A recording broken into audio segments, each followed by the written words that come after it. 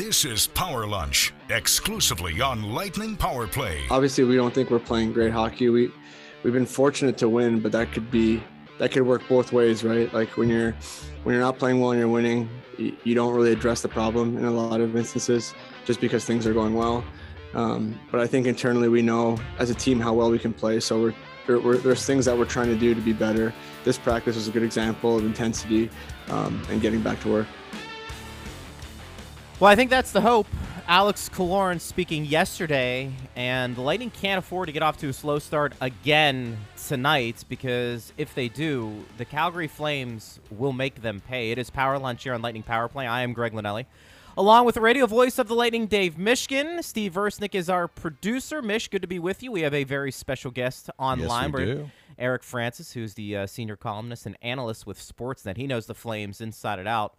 We are excited to have him on. But before we get to Eric, this is a big test, I think, for both teams, because as we look at the standings, Calgary in first place in their division, Tampa Bay still one of the elite teams in the league. But I think for the Lightning's sake, they want to get off to a better start tonight for sure. Well, they can look at the first period goals for, goals against for the Calgary Flames, and that should get them ready. They have the best goal differential in the first period in the entire league, and I think that there's a general consensus around the league that the team that has been playing the best over these past several weeks in the entire league has been the Calgary Flames. So this will be a test for the Lightning, and they are usually the ones coming in where the other team is saying this will be a test for us. This may be a test for both teams. Well, let's bring in our good friend Eric Francis here on Power Lunch on Lightning Power Play. Eric, great to be with you, bud. And, 56 games in, 57 games in. It's nice to see this matchup, two teams that don't see each other a heck of a lot, and especially with the lockdowns over the last couple of years, haven't really seen the Flames too much during that time. But this has the makings of being a pretty big matchup tonight in the NHL. It really does. The Calgary Flames over the last month and a half, I think they've won 16 of their last 19. I don't know. I'm losing track here. This is stuff that you guys are usually talking about, with these big runs. But it's all very new to the Calgary Flames, using basically the same core they've had the last 3-4 years, but they've just figured it out under Daryl Sutter. And, it's to the point where, the last time these two teams met, the Calgary Flames were going through that murderer's row. They're playing Florida, Tampa, and then Carolina, who I'm pretty sure everyone would agree are probably 3 of the 4 best teams in the league outside of Colorado. And the Calgary Flames lost all 3 games, the consensus was Calgary Flames they're good, but they're not in that top tier yet. They're not ready to compete with the big boys. Tonight we're going to find out if they are, because since then they've been on they're the hottest team in the NHL. Yeah, that was actually my first question for you, Eric, because I remember a lot of the comments after the game against the Lightning, which had followed Calgary's game against Florida, where the Flames were saying much the same that you just said, which is we're not quite there yet based on how we matched up in these 2 games. And then they went to Carolina and lost that game as well. How have they elevated? Like, what has changed in your mind since that time frame in early January? It's a great question, and I guess the best way to answer is just to say, like, everybody's chipping in, and even you guys are the gold standard, obviously, in the National Hockey League in Tampa, and you probably, as observers of that team, you'd probably say, well, it's pretty rare that everybody's chipping in. Like, there's always a line or 2 that are basically don't do a whole lot. They play their roles. Calgary Flames right now, I would argue they have the best top line in hockey, but they've had that all year long. Statistically, there's no line that's even close. I'll say that. And that'll shock a lot of people listening because they well, I don't even know who's on their first line. But it's, Matthew Tkachuk, Johnny Gaudreau, and Elias Lindholm. Lindholm right now is the front runner for the Selke as the best defensive forward. He's plus 45 right now, which is unheard of. Gaudreau is just behind him in the plus minus and is 5th in NHL scoring. And Tkachuk is, I think 15th in scoring. So, those guys are doing it all, and now they're getting support from their second and third lines, and their defense is rock solid. And then their goaltender is both goaltenders have been fantastic as well. So it's a rare moment in my life of covering this team for 30 years where I could say over the last month, there really is no weakness on this team. Eric Francis joins us here on Power Lunch on Lightning Power Play. Eric, very few teams have a proven goaltender when it comes to the playoffs. Andrei Vasilevsky is that guy for the Lightning. Is Jacob Markstrom, in your opinion, that guy for the Flames, or is that still a question mark heading into the playoffs? Yeah, like he's got to prove it in the playoffs, but I think his record over the last 2-3 years in the NHL suggests that he's an elite goaltender, and I think he's definitely proving that this year. But yeah, I think that he has to prove it like everybody. You can be considered almost elite, but until you do it in the playoffs, you're not fully elite, if that makes sense. So his numbers this year, I mean, I don't know where he's at. Earlier in the year, and he might still be on that pace to break the NHL record for shutouts in a season. Like it's in the modern era. I mean, before the forward pass in the 20s, Tony Esposito had 15 shutouts in one season. Markstrom's, I think, still stuck at 8, so I guess he's not on that pace anymore. But the point is, he's having a phenomenal season. His record's great, and this team can depend on him every single night. I can't remember a night where he's had a really, really bad night. Well, when you look at where the Flames were kind of as a team last year, particularly before the coaching change, and then this year, it's a big jump in goals against, in that they are allowing fewer goals, and Markstrom's numbers reflect that. Is that tied to Sutter? Like, what has he brought that has helped Calgary defend better and keep the puck out of their net more? Yeah, it's all about details and being on the right side of the puck. Like, he continually reminds us that for years the mantra in this city was, well, let's just outscore the other team. And he said that's proven conclusively in the history of the NHL to not work. He says you've got to be a good defensive team to have a chance. The whole mantra, defense wins championships. But, he's got these guys, understanding that if you take care of your own end first, you'll have success. But they do it, but he hates the word defensive hockey. He says that's outdated. He says that's not applicable to this team.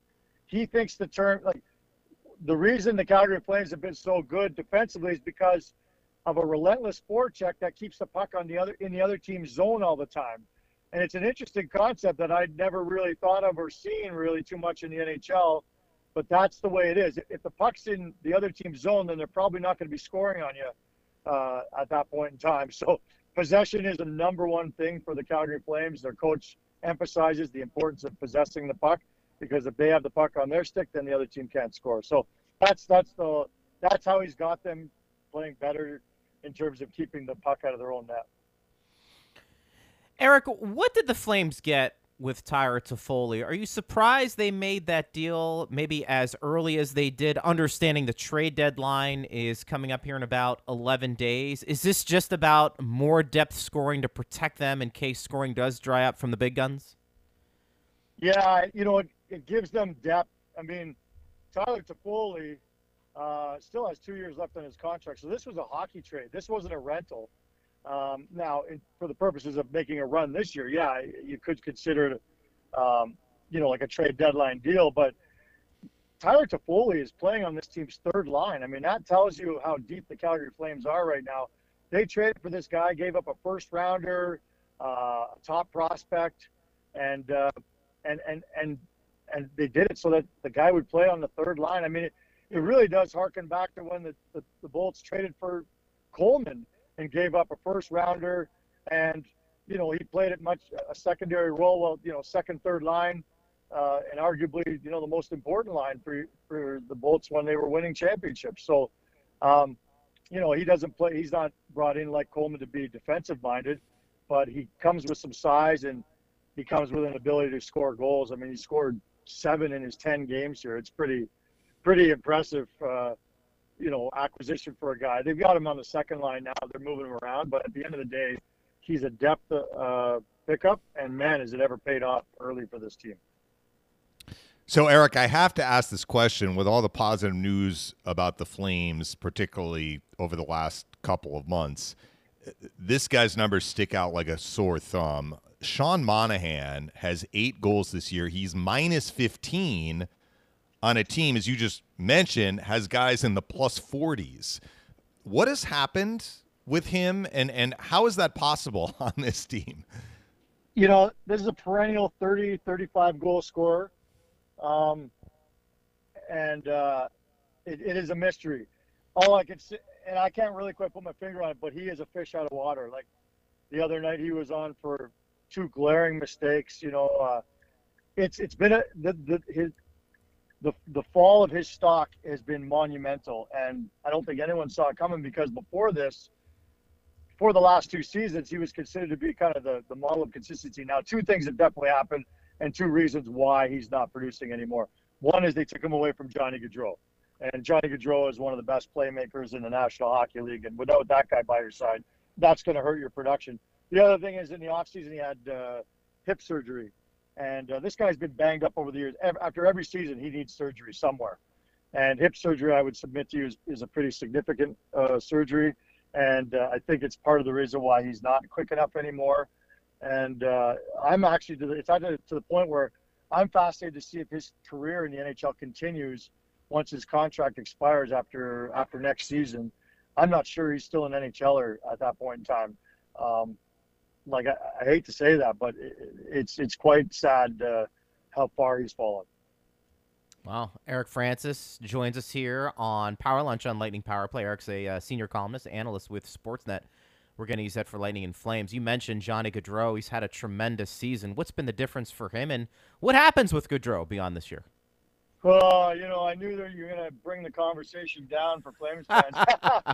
You know, yeah, he's an unrestricted free agent, and I can't remember the last time a guy who was in the Hart conversation was an unrestricted free agent for all 32 teams to bid on, but pretty good place to be in if you're Johnny Gaudreau. You know, he's just been got incredible chemistry with Matthew Tkachuk and Elias Lindholm.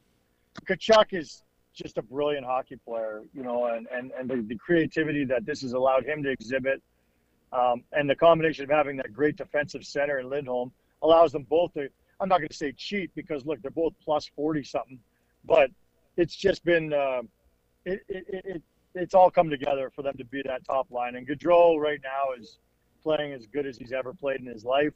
He finished 4th in the Hart Trophy voting 3 years ago in his big breakthrough season. He had 99 points. He's looking to shatter those numbers, and I do think he's in that Hart Trophy conversation. I don't think he's the front runner, but he's there. So you guys will see tonight the creativity. You know, I'm not a big analytics guy, but if you look into the analytics on offense created by zone entries and all this sort of stuff, he's number 1 in the league by quite a lot. And when he comes over the blue line, just keep your eye open tonight at just how dangerous he is. I'm not sure there's another guy in the league who, once he crosses that blue line, you don't know whether he's going to zigzag, pull up, do a drop pass, take a shot. He's fascinatingly creative, and you'll see that tonight. Sounds like Kucherov, you know, a little bit. Guy, you don't know what he's going to do with the puck, but he's Good dangerous. Comparison. You know? Eric, lastly, just when you take a look at the NHL right now, particularly in the West, and you had talked about some teams earlier and the teams that Calgary played that were considered the best of the bunch, and maybe Calgary came up short.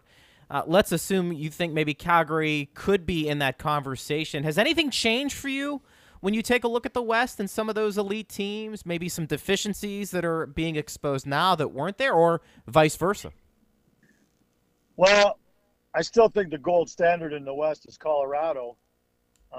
But again, the Calgary Flames went into Colorado on Saturday, and by all accounts, I wasn't there, but by all accounts, it was as playoff atmosphere as you're going to get in the NHL regular season ever, period. Fans knew it was a big test, and the Flames won that game. Like, they went into Colorado, got scored on 42 seconds into the game, and still came back and won the game. So that was a heck of a test for the Calgary Flames, and that's why I'm fascinated to see how they, you know, shake out tonight. But in terms of, you know, competition in the West, I do think those are the 2 division leaders, Colorado and the Flames.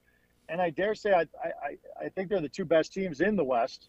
LA is still surprising me and everybody else in the league by staying just 4 points behind the Flames. No one could have predicted that. So I'm not convinced that they have what it would take to make some noise in the playoffs, but who knows? St. Louis has been a real disappointment for me. I still think on paper they're as good a team as there is in the league, but we're just not putting it together. So yeah, I'm kind of meandering around the West right now, but I will say this. There's a lot of parity in the West and a lot of, wouldn't surprise me. Look at like a team like Edmonton. I still think they're going to sneak into the playoffs. And with those two great players on that team, I wouldn't be surprised if they won a round or two. So the West is pretty wide open, but I still think the class is Calgary and Colorado. Well, Eric, enjoy the game tonight, bud. It should be a good one. We always appreciate when you hop on with us here in Tampa, and we'll talk to you down the road for sure. Hey, guys, anytime. Thanks for the chat. Loved it. Thanks, You Eric. got it, buddy. Eric Francis joining us there from Sportsnet and getting us an idea of this Calgary Flames team and where they are right now. And it really does sound like, partner, that it's a team that maybe is playing well at the right time, but maybe they really don't have a ton of holes. Kind of like Tampa Bay. I think when you look at their roster, I guess maybe the one question would be, is there a track record in the playoffs for a lot of those guys? A positive one, and specifically their goaltender. And the only way you're going to find that out is to get in there and do it. But at least on the surface and how they're playing in the regular season, this is a pretty deep team, top to bottom. Well, at the start of the year, they had some problems winning at home. They've corrected that. They just had a 13-game point streak at home come to an end on Tuesday. They lost in regulation to the Capitals. So Daryl Sutter has said that he feels that he is seeing his team start to get a little tired. They've been playing at an incredible clip, and as Eric mentioned, they've been really busy. They've been playing a lot. They had a lot of games to make up due to COVID, and they have a busy schedule down the stretch. So they're going to have to figure out a way to kind of refresh and recharge. Having said that, when everything clicks together kind of for the first time, and I feel that that's happened for the Flames this year. Last year, if you recall, they missed the playoffs, and Daryl Sutter came in mid-season and tried to implement some changes, and I think they were moving in the right direction. But this year it has all clicked in, and when that happens, we saw it with the Lightning at various points over the John Cooper era. I think it happened in the 13-14 season, certainly, when the Lightning were all like, oh my gosh, beating teams. We're not supposed to beat these teams. We're winning these games and really carrying play. And there's a burst of enthusiasm that propels you forward. It also happened for the Lightning in terms of things clicking into place when they really figured out how they needed to adjust their game in the 2019-2020 regular season. I know you remember that stretch well, Greg, when they went 23-2-1, and they were just overwhelming teams. Correct. I think the Flames are having one of those segments. They probably have had a good year. They definitely have had a good year all year. But I think really once they came back from that Eastern trip in kind of mid-January, it did seem to click in for them. Their first home game back after that 3-game road trip where they lost to Florida, the Lightning, and Carolina. They actually lost to Ottawa at home. But then the next game, they hammered Florida.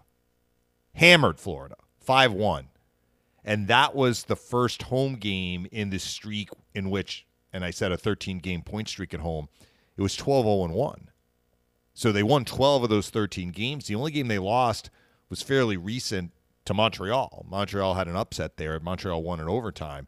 They played 7 games during the Olympic break. They were all makeup games. They were all at home. They went 7-0 in those 7 home games. So what I'm saying is that the Flames almost like were able to hit the turbo button when things clicked into place. Now, can they maintain it like indefinitely to the end of the regular season? I think that remains to be seen, particularly if their schedule is going to start to tax them a little bit in terms of maybe their mental freshness, which is something the Lightning players have talked about a little bit.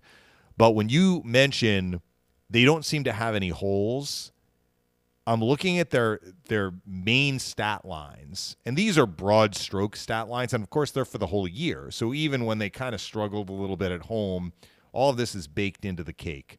But here you go. They're number 2 in team defense. So they're one of the better defensive teams in the league. In a year in which there have been more goals scored, they're number 2. They're number 5 in goals in terms of goals scored per game. So that's top 5 in offense and defense. They're second in shots taken per game. So kind of what they were talking about, Daryl Sutter's talking about possession.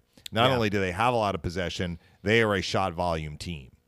They're averaging over 35.5 shots per game, and they are 6th in fewest shots allowed per game. So not only do they take a lot of shots, they don't allow a lot of shots. Not only do they score a lot of goals, they don't allow a lot of goals. Their penalty kill is tied for 3rd. And their power play is 11th, but it's still at 23%, which by any measure is an excellent percentage. So you look at all of those numbers, and then you look at their first period, where their first period differential is plus 30. Right. Best in the league. They are just steamrolling teams. So I think the question is, do they have any weaknesses, at least right now?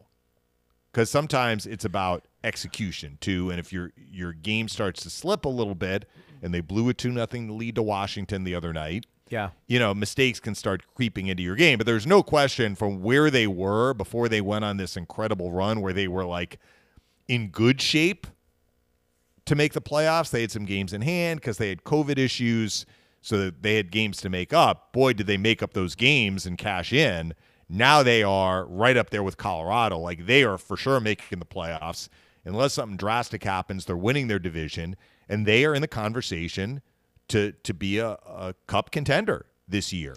Well, and let me be very clear, too, because we don't get a chance to see Calgary a ton, but we are aware of how their season is going. And when you have a team like this, the eyes are drawn to the star players. And listen, for the last couple of years before this year, we heard it all the way here in Tampa Bay, Johnny Gaudreau wasn't himself. It could have been injuries. It just could have been a confidence thing. You take a look at the previous 2 years, Dave. 49 points and 58 points. Now, last year was in still 56 not bad, games. though. Still not bad, but Johnny Gaudreau is considered He had 99 the year before. Well, 99 and 84. I mean, it looks like he's on pace to get into that 95 to 100-point range, and he's more in line with where he was as an elite player back in 2018 than he was as maybe a very good player, which was last year and the year before. Yeah. Keep in mind, too, Greg, last year was 56 games. So that's those what I mean. point totals have to, that's what I mean. Like, you have to understand that he had fewer games, For as sure. did everyone last year. For sure. I think when you look at the Flames, you have that depth scoring. It looks like they have the goaltending tandem, specifically the number one guy, probably in Markstrom as they head into the playoffs, and to be that guy they ride. But I think you also need to have a dynamic first line. All great teams have a dynamic first line, and as Eric just said, their first line maybe is the best in the league. But Johnny Gaudreau is a big reason why. Yeah. And he's back to playing at a very elite level, and he is a playmaker. He's not the biggest guy, but he can shoot and he can pass, and I've got to think that is part or a big reason why the Calgary Flames, partner, are back to being at least a contending team and a team maybe that can do some damage in the playoffs. Well, in that first meeting between the teams, which was Kucherov's debut, January 6th at Amalie Arena, the Lightning won 4-1. It was a 1-0 game going into the third, and then Kucherov had that brilliant assist on Braden Point's goal early in the third to make it 2-0, and then I think the Lightning scored maybe goals on consecutive shifts to pull away. But one of the things that struck me about that game was how well the Lightning defended against the Lindholm line. The Lindholm line had a fairly quiet game, which that was before they went on this like super hot streak during the Olympic break, but they were still a good team, the Flames, and the Lindholm line was still a really good line. I think Derek Wills came on with us. He's their radio voice before that game, and he called them the best line in the NHL. And so the Lightning, it was no small feat for them to really keep that line quiet. That will be a big challenge tonight, for sure. The Stars just announced Miro Heiskanen has been diagnosed with mononucleosis and will be out indefinitely. Boy, that's a tough one. How about? He's such a key part of their team, and I've never had mono. I don't know if you ever had it, Greg, but that's I did. Okay. I mean, you can probably speak to it. It seems like sometimes that can just knock you out for months. You know what it it doesn't was? always happen, but It was my throat was on fire. It felt like you had strep throat. But the thing about mono is, at least when I had it, and this was a while ago, this was when I was in grade school, basically, I think it's your spleen becomes enlarged, and they don't want you to have any Yes, type of physical I've heard that. activity. So that's the thing. Like so I he may think- start feeling better, but he may not be cleared to play if there's Correct. a threat to like Correct. an internal injury. And that could be a couple of months. And that obviously he's going to be talking to his doctors about, where he is, and they'll run tests. But to me, it was more about internally some of your organs that become enlarged, more so than anything like a sore throat or, a fever, if that's what you get in addition to some of the other symptoms. Stars have been playing well too. They Yeah. have elevated into the wild card spot. Well, Jason one of the Robertson wild card spots has been fantastic. Yeah, for he them, really and has. He's been good. I I wonder wonder if this question- changes the dynamic. Sorry, Greg, with Klingberg. Lindbergh, now, that's a too. good point by you. That's Yeah. a good point by you. Because it sounds like they really wanted to deal him, and maybe they don't. So we'll see how that plays out. We want to get to Nick Alberga in our next segment, but I think this question is a good segue into that before we take a break. This is from Al. He said, I got a chance to listen to yesterday's show. Intrigued about the number of goals scored this year. Wonder if there is a correlation between penalties or fear of taking one and why players are getting so many grade A chances. Well, we'd have to look and see if the power play opportunity numbers are comparable with years past. I have a feeling they are. We've also seen that goal scoring is up, but also power play percentages are up.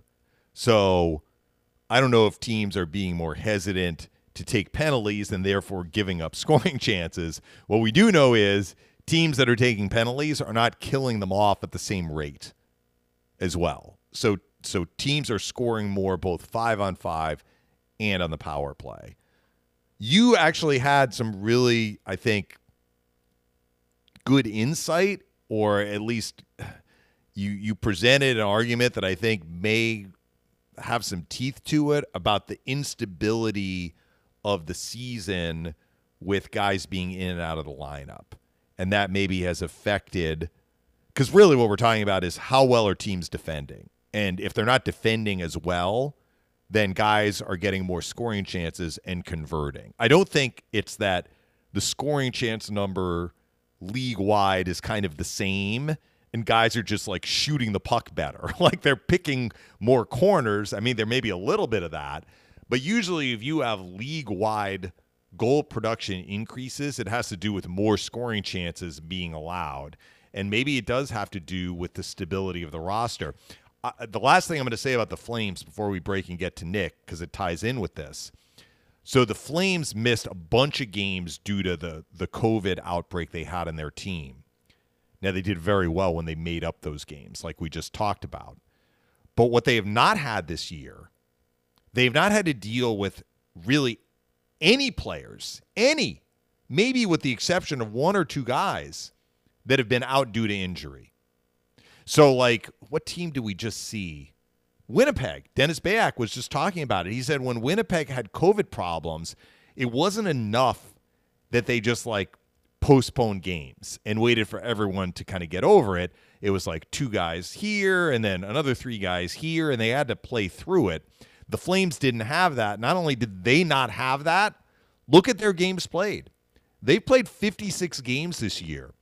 Most of their top guys have played like 56 games or 55 or 54. They've stayed healthy, and when they had the COVID problem, they didn't have to play any games. And then when they made up those games, they won basically all of them. So does that mean that is one explanation why their team defense is as good as it is? That they haven't had to deal with like fluctuating roster? I mean, that's probably not giving them enough credit and Daryl Sutter enough credit, because they have defended well, both in terms of how they're defending and also possessing the puck, like Eric Francis was talking about. I just thought it was interesting. I feel that probably if you look around the league, the Calgary Flames are going to be number one, or at the very least in the top couple of teams for fewest man games lost. That's luck a little bit, but you shouldn't apologize for it. And if your team is healthy, and you can make hay, do it, right? Do it. And we're going to get to Nick here. You had me thinking about this too, because when you look, I think part of this for me too, we just talked about Johnny Gaudreau having kind of a quote-unquote bounce-back year. There might be something there with how many elite players have had, I don't want to say bounce-back years, but have gotten back to that really elite level. Think about Dave, think about Steven Stamkos. I think that's a prime example. Steven Stamkos is playing at a level he was really good last year. I think he might be beyond that this year. Yeah. And, there is the Evgeny Kuznetsov, who's bouncing back and having a tremendous year. And if you look at the top scorers right now, even the top 10, there are some guys there who were pretty good last year. Now, it's a shortened season. Yeah. But it's almost like they've really elevated their play as well. So we'll get into that with Nick. It's something to think about, I think, as the season progresses. Well, listen to this, Greg, as I just looked at their roster. So the Calgary Flames have 10 players, 10, and this is including the goalies, so this is among the skaters. 10 players have played all 56 games this year. Then you've got 1, 2, 3 other players at 55. They've only missed one. Right. And Dylan Dubé is another at 53. So that's what, 14 players. 14! You dress 18 skaters.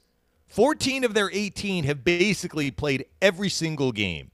And you want to bump down to Nikita Zadorov, who's one of their regular defensemen. He's played 49. So he's missed 7. Yeah. That's amazing. It is. That they have been able to run through the season like that. And when they hit, it was more than a speed bump. It was like a roadblock. They didn't have to play any games as their guys were dealing with what would have been COVID-related absences. Sure. And then they took advantage of it, of course, when they had to make up the games.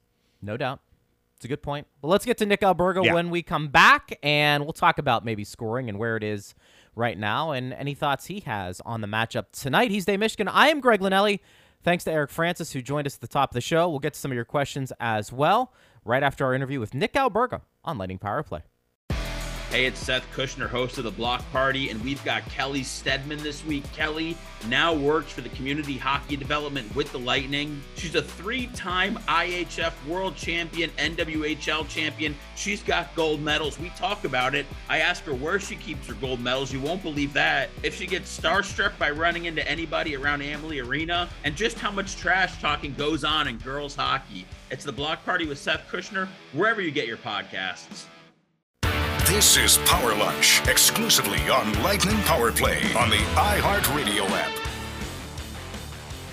Partner, it's interesting. Kristen Anderson, she is a beat reporter for the Calgary Sun. She just tweeted out the line combinations for the Flames. I'm going to retweet that out so people can check us out on Twitter. Hit me up there at Greg Linelli. Monahan's on the 4th line with Lucic.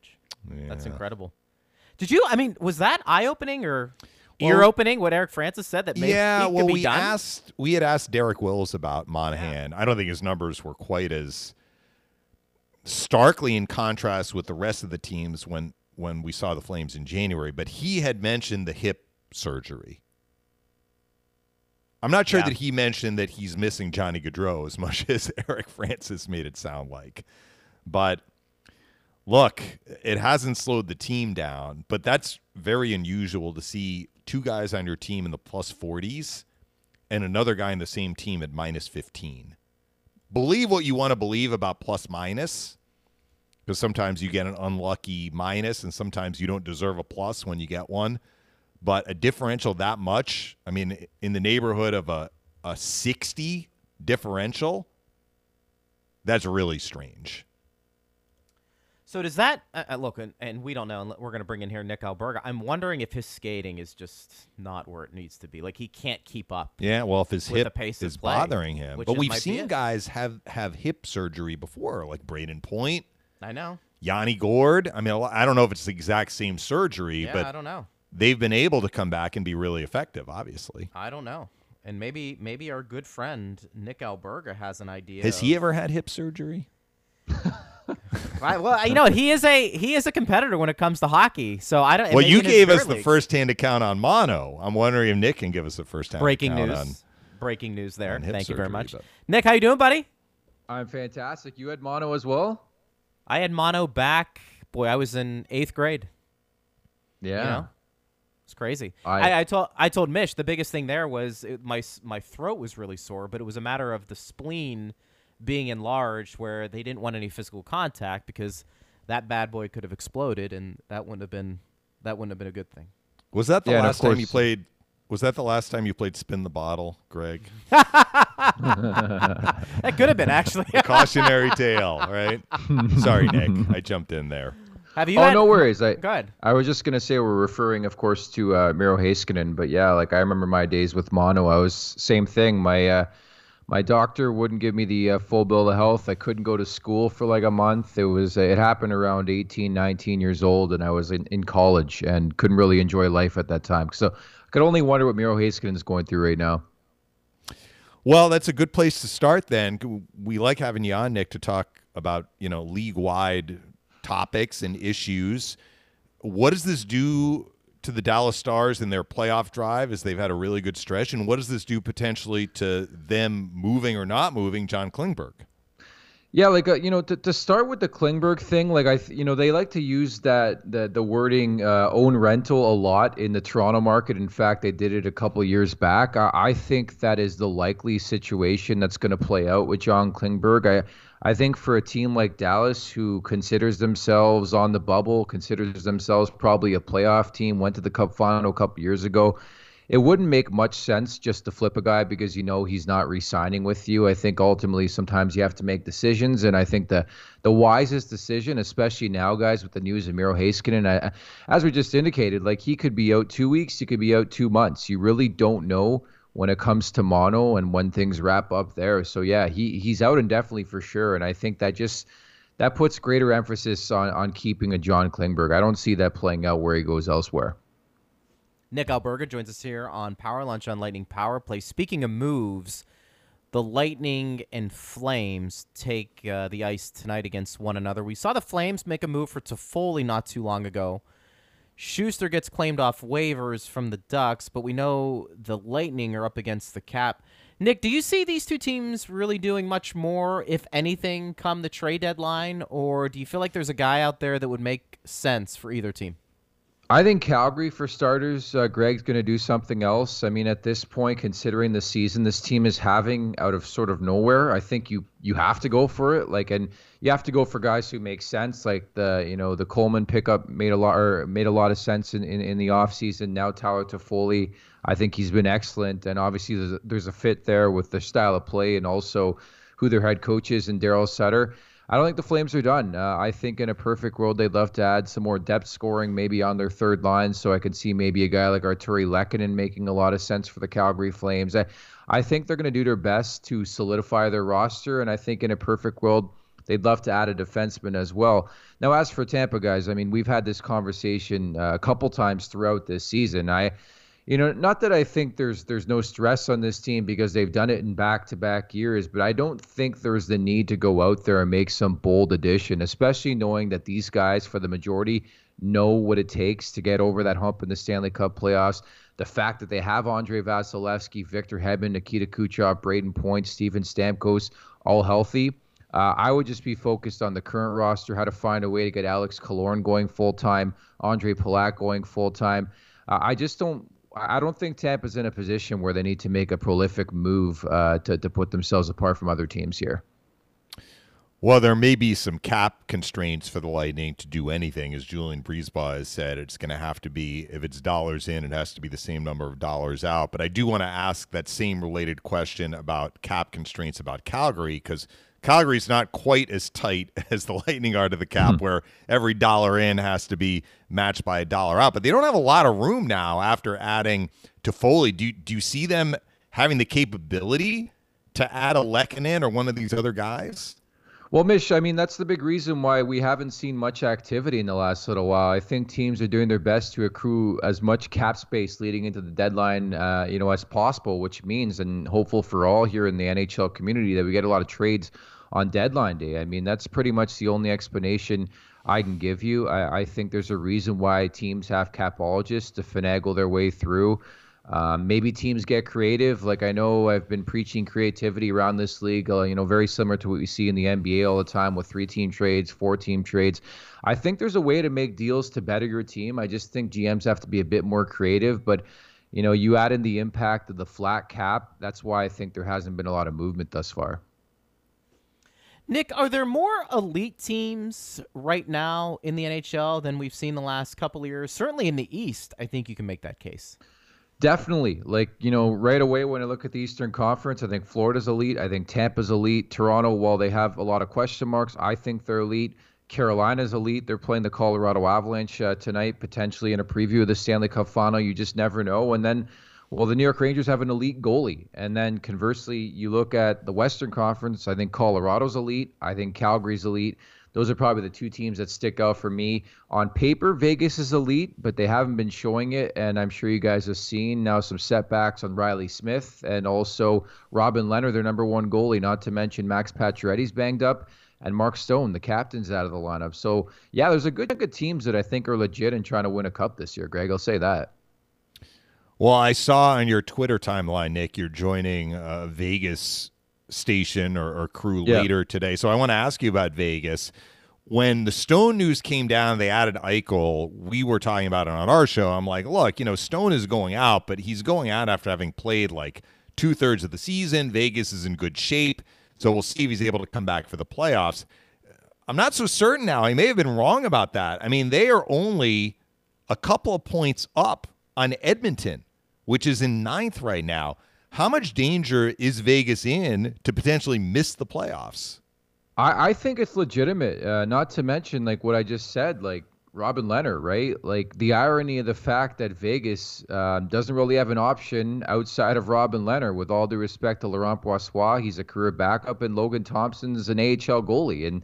And so they're going to run with Brossoit tonight. They're playing the Buffalo Sabres, the big Jack Eichel revenge game. But certainly this has been a storyline throughout this season with Robin Lehner, guys. Like, he can't stay healthy, and it's unfortunate because the last little while, I think he's been really rounding into form. But certainly I think you look at that roster, and I know injuries are a part of every team, but again, you guys know this in Tampa. It's just other guys need to step up. So you look at that Vegas roster, you're looking at William Karlsson, you're looking at Jonathan Marchessault, who's been really, really good as of late. I think Shea Theodore has had an up and down season, Alex Pietrangelo. So interestingly enough, it's the guys you're paying the big coin to. They need to step up in the absence of some of these marquee names. And I think Jack Eichel, quite frankly, has been pretty good thus far, but they're running into issues. And unfortunately for that team, if they don't make the playoffs, I think it means jobs are being lost here. He's the co-host of NHL Fantasy on Ice podcast. Nick Alberga joins us here on Power Lunch on Lightning Power Play. The Lightning are going to see Edmonton on Saturday. Does Edmonton get in? What do you like about that team? What don't you like about that team? Oh, my goodness. Like, this is a question I love tackling on a daily basis because it just seems like, Greg, every time I like to buy in on Edmonton, they screw me. Like, even the game last night, like, what was that? Just close it down. You're up 3-2, and TJ Oshie scores with like a second left. You're forced to go at OT. I know McDavid wins it, but it's the same old story. Like, how many different head coaches do you have to go through to understand and comprehend that maybe you should go out and get a goaltender? Now, I know it's easier said than done. I know every team in the league probably has you because they know you need a goalie, but there has to come a point in time when they're like, we can't roll with Mike Smith. We can't roll with Mikko Koskinen. Stuart Skinner is relatively new to this league. They need an upgrade there, and I just think the composition of the roster is off. So every year that goes by, I think they're spoiling two star players, generational talents, clearly. And I really can't put my finger on what the Edmonton Oilers are, because they had the initial boost under Woodcroft. Now they've come back to reality of a bit more. And as we've said, they're going to be fighting with the likes of Nashville and Dallas, and the Vancouver Canucks are certainly surging right now in the Western Conference as well. LA's been a great story, and Vegas will be in that conversation. So if you're going to ask me right now, like I don't know. I'm hesitant to say this team's going to make the playoffs, and especially as they've come out the last couple of weeks, Greg, and said that they're not getting a goalie, I think is just a terrible mistake on their part. We spent a good portion of yesterday's show, Nick, looking at goal scoring around the league this year, and the stats don't lie. Goal scoring is up. The top guys are scoring more. I mean, Matthews is on pace to eclipse 60, but he's not the only one, or at least there could be more than one 60-goal scorer this year. It's not out of the realm of possibility. The top scoring teams are scoring more, but even like the lowest scoring teams are scoring more relative to the lowest scoring teams last year. And so it's a two-part question. Why do you think this is happening? And do you feel that it will continue through the end of the regular season and into the playoffs? I think it's a much more open game to, start my answer on this question. I think speed is a factor right now, and I think teams are severely limited in the way they can react, given the rules in this day and age, especially now with cross-checking pretty much taken out of the game. There's not much you can do. I mean, it's not a gritty game anymore until the Stanley Cup playoffs. And to answer the second part of your question, I do think it's a different game in the playoffs. Case in point, the Toronto Maple Leafs. Austin Matthews can have all the 50 and 40 goal seasons he wants, but I just think there's a switch that's flipped in the playoffs, and teams are like, you know what, we're vying here for 16 wins to hoist Lord Stanley, and the mentality goes to the crest on the front as opposed to on the back, because everybody's human. Like you all want your stats, whether you're in beer league or you're in the NHL. Just a fact of the matter. I can't see everybody, but a good majority of hockey players and athletes in general. I mean, you are chasing numbers, you are chasing money. It's just a fact of the reality. Once you get to the Stanley Cup playoffs, I think it's a different ball game. You guys have seen this with Tampa up in center the last couple of years and the way the team has really zoned in defensively. So I think it's got to be a bit of a hybrid. Like, I think you've got to be able to play a style that could be effective in a variety of different ways. That's why we've seen a lot of coaches this year. I know Colorado's one. The Leafs have been doing it a lot. They're giving different looks, guys, on a nightly basis, whether it be the power play or the lines, even Toronto dropping Nylander back to line 3 and splitting him up with John Tavares tonight. It's a frequent thing because I think there's just so much scouting and game planning in this day and age that teams find tendencies so quickly, and that pretty much goes into my answer as well as to why the offense is so high, because the scouting's so damn good now.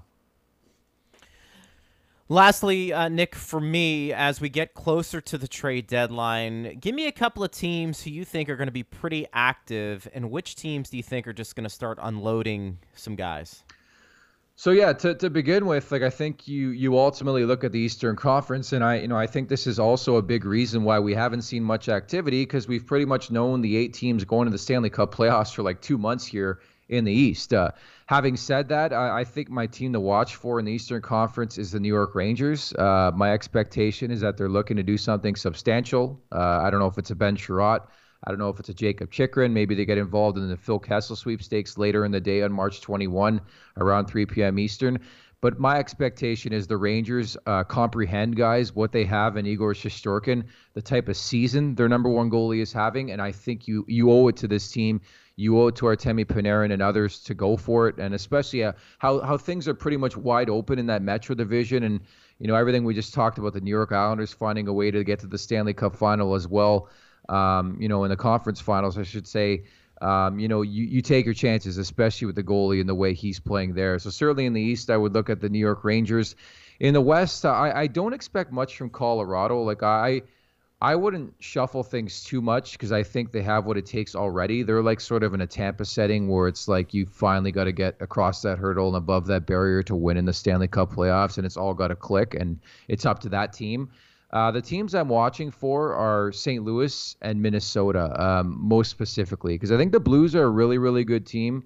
I wonder if maybe goaltending is something of concern for that team, and more so maybe defensively. I know they've been involved in the Ben Sherratt conversation. I think every team pretty much in a playoff spot probably looking at Jacob Chychrun as well. So those two teams, could use a defenseman, St. Louis and Minnesota. Now, conversely, I mean, the sellers, we're clearly looking at the Montreal Canadiens. I think names like Sherratt and Jeff Petrie, or Terry Lehkonen, Claude Giroux of the Philadelphia Flyers is going to be another one. There's rumors today, maybe even Travis Sanheim of the Flyers is out there who could be an interesting name. Arizona, I think, is going to deal some guys. And my wildcard team is actually the Anaheim Ducks, who I just don't see them in a scenario where they make a push for the playoffs. And I do think they become sellers over the next week and a half. So you're looking at names like Ricard Raquel and Elias, or Hampus Lindholm, I should say, on the back end, and Josh Manson. So I do think there's some pretty good names out there. I just think teams are waiting for the dominoes to fall a bit here. Nick, outstanding stuff, buddy. Where can people check out your work? Yep. So at the Golden Muzzy on Twitter, and of course I'm co-hosting the NHL Fantasy on Ice podcast. Put a pod out every Monday and Thursday alongside Pete Jensen, part of NHL Studios, of course. And I'm also still writing freelance for Sportsnet Fantasy Hockey, a couple articles a week. So I'm staying busy, guys. He's staying busy, and we're keeping him busier coming on tonight. And there's a revenge game tonight, Blake Coleman and the Tampa Bay Lightning. So I expect you to tweet that out later today.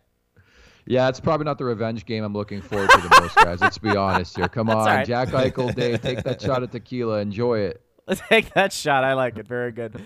All right, Nick. Thanks, buddy. We appreciate it. We'll talk to you soon. Thanks, guys. My pleasure. Take care. All right. That's Nick Alberga, who sounded great, by the way, on that Skype. He did. Wow. Yeah. It sounded Tremendous. like a UFO was arriving and landing as Steve was making the connection. But anytime maybe Nick is living on a UFO. Well, he might. Is there a revenge game? As long as he gets the NHL package so he can watch it. Anytime somebody uses Skype, you're going to hear that doo-doo, doo-doo. And, every once in a while it doesn't work. But that was great. And so we appreciate Nick coming on and talking about maybe the trade deadline, what some other teams are going to be doing. Yeah, and we were able to ask him the two items of the breaking news with the Heiskanen news and the Robin Lehner news. I'm so glad you brought up that with Heiskanen because that is the Klingberg thing becomes interesting. It's pretty clear though, at least from what I'm reading. Take that for what it is. I mean, it sounds like Klingberg it's time to move on. Yeah, and I understand what he was saying, like rent. What did he say? Rent to own? I forget how he put it. Rent our own. Like we know he's on an expiring contract, but we're gonna utilize his services and then say goodbye at the end of the year. But I don't know. I kind of got the sense that they want to move him if they could because they know they can't bring him back. And the problem is that probably like a lot of, even if Dallas is not a seller, the teams that are sellers are finding that buyers are not ready yet to add money. Well, every day you go without making a deal, that cap gets theoretically.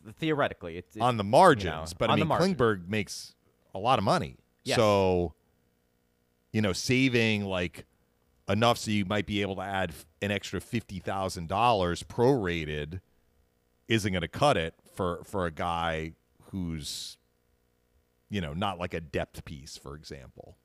But I guess we'll find out. We'll find out if the Stars are able, in fact, to move him, and if they can move him, who gets him. Maybe that's a fit for the Rangers because they do have cap space, and the guys that Nick was mentioning were defensemen, right? Elliot Friedman had speculated with Jeff Merrick on a recent podcast or a couple podcasts ago. He feels like Colorado, they're at the point now where they're going to go for it. Which is not what Nick said. He actually feels they may stand pat. That this is their year, that if there is an up, because there's been talk about, would they get a Claude Giroux? A guy who can win some faceoffs. That is one area of Colorado's game. They are not a good faceoff team, which is surprising based on the fact that they are one of the top teams in the league. So something to keep an eye on. I mean, look, we're going to be busy around that time too.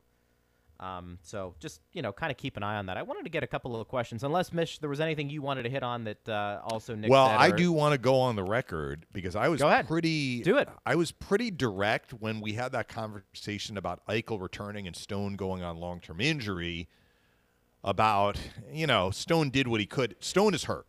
Like, this isn't a question about cap shenanigans or anything like that. When we had this conversation, though, I was making the point that, first of all, let's hold off on any conspiracy theories until we see Stone come back for game one of the playoffs.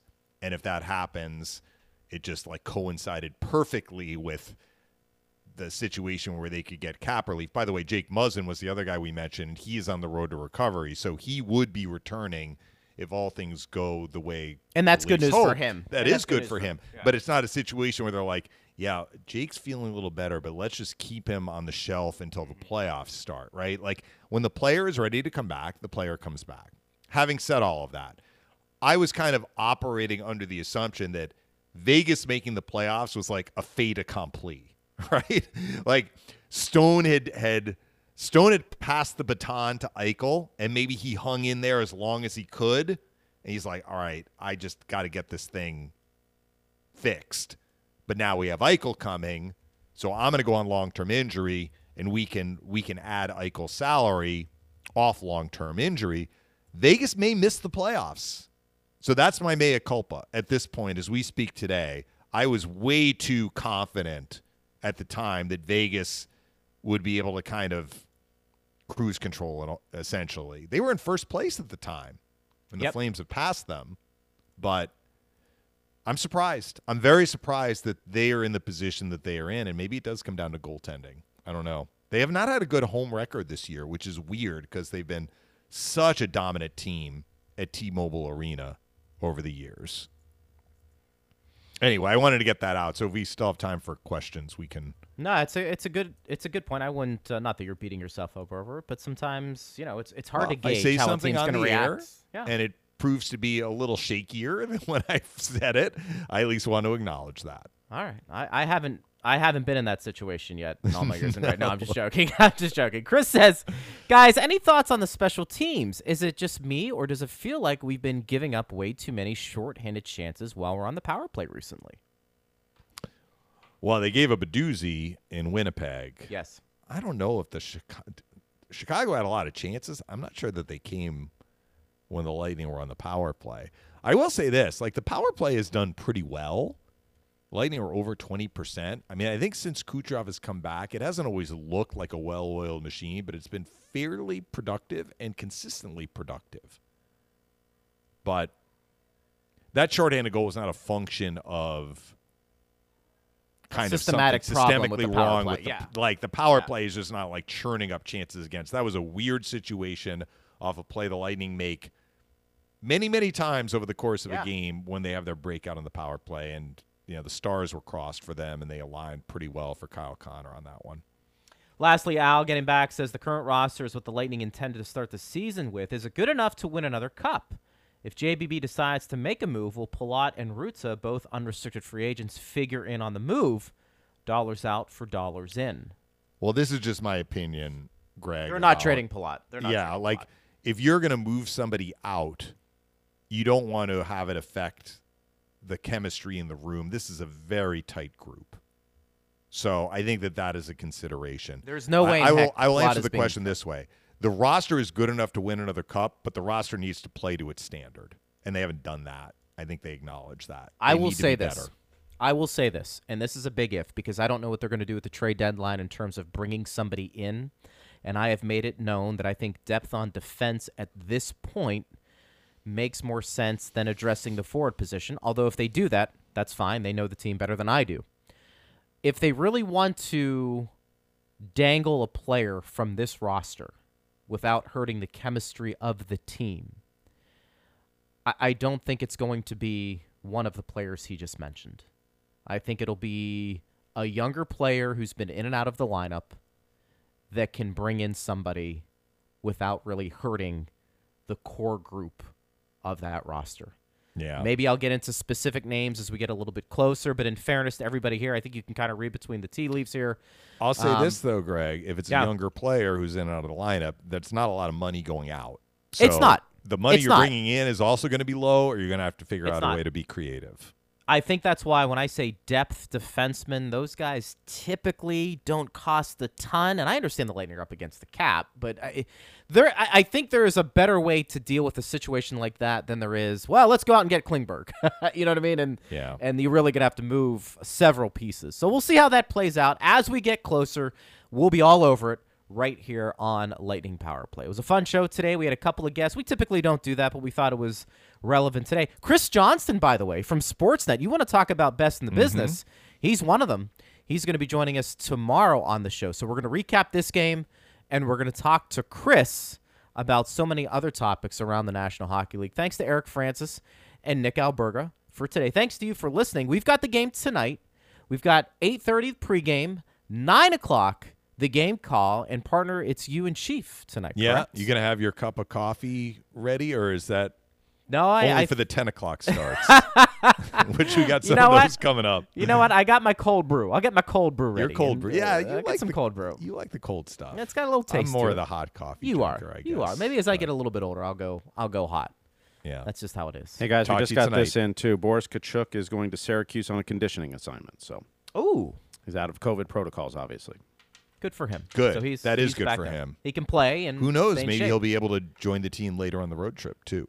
That's right, because we got back-to-back games Saturday and Sunday. So who Yeah. knows? We'll see how that plays out and then finish up in Seattle. All right, we've got the game tonight. Partner, I will talk to you in a few hours. Take a nap if you want. Steve, thank you for all your hard work. And thanks to you for listening. I'm Greg Linnelli. It is Power Lunch on Lightning Power Play.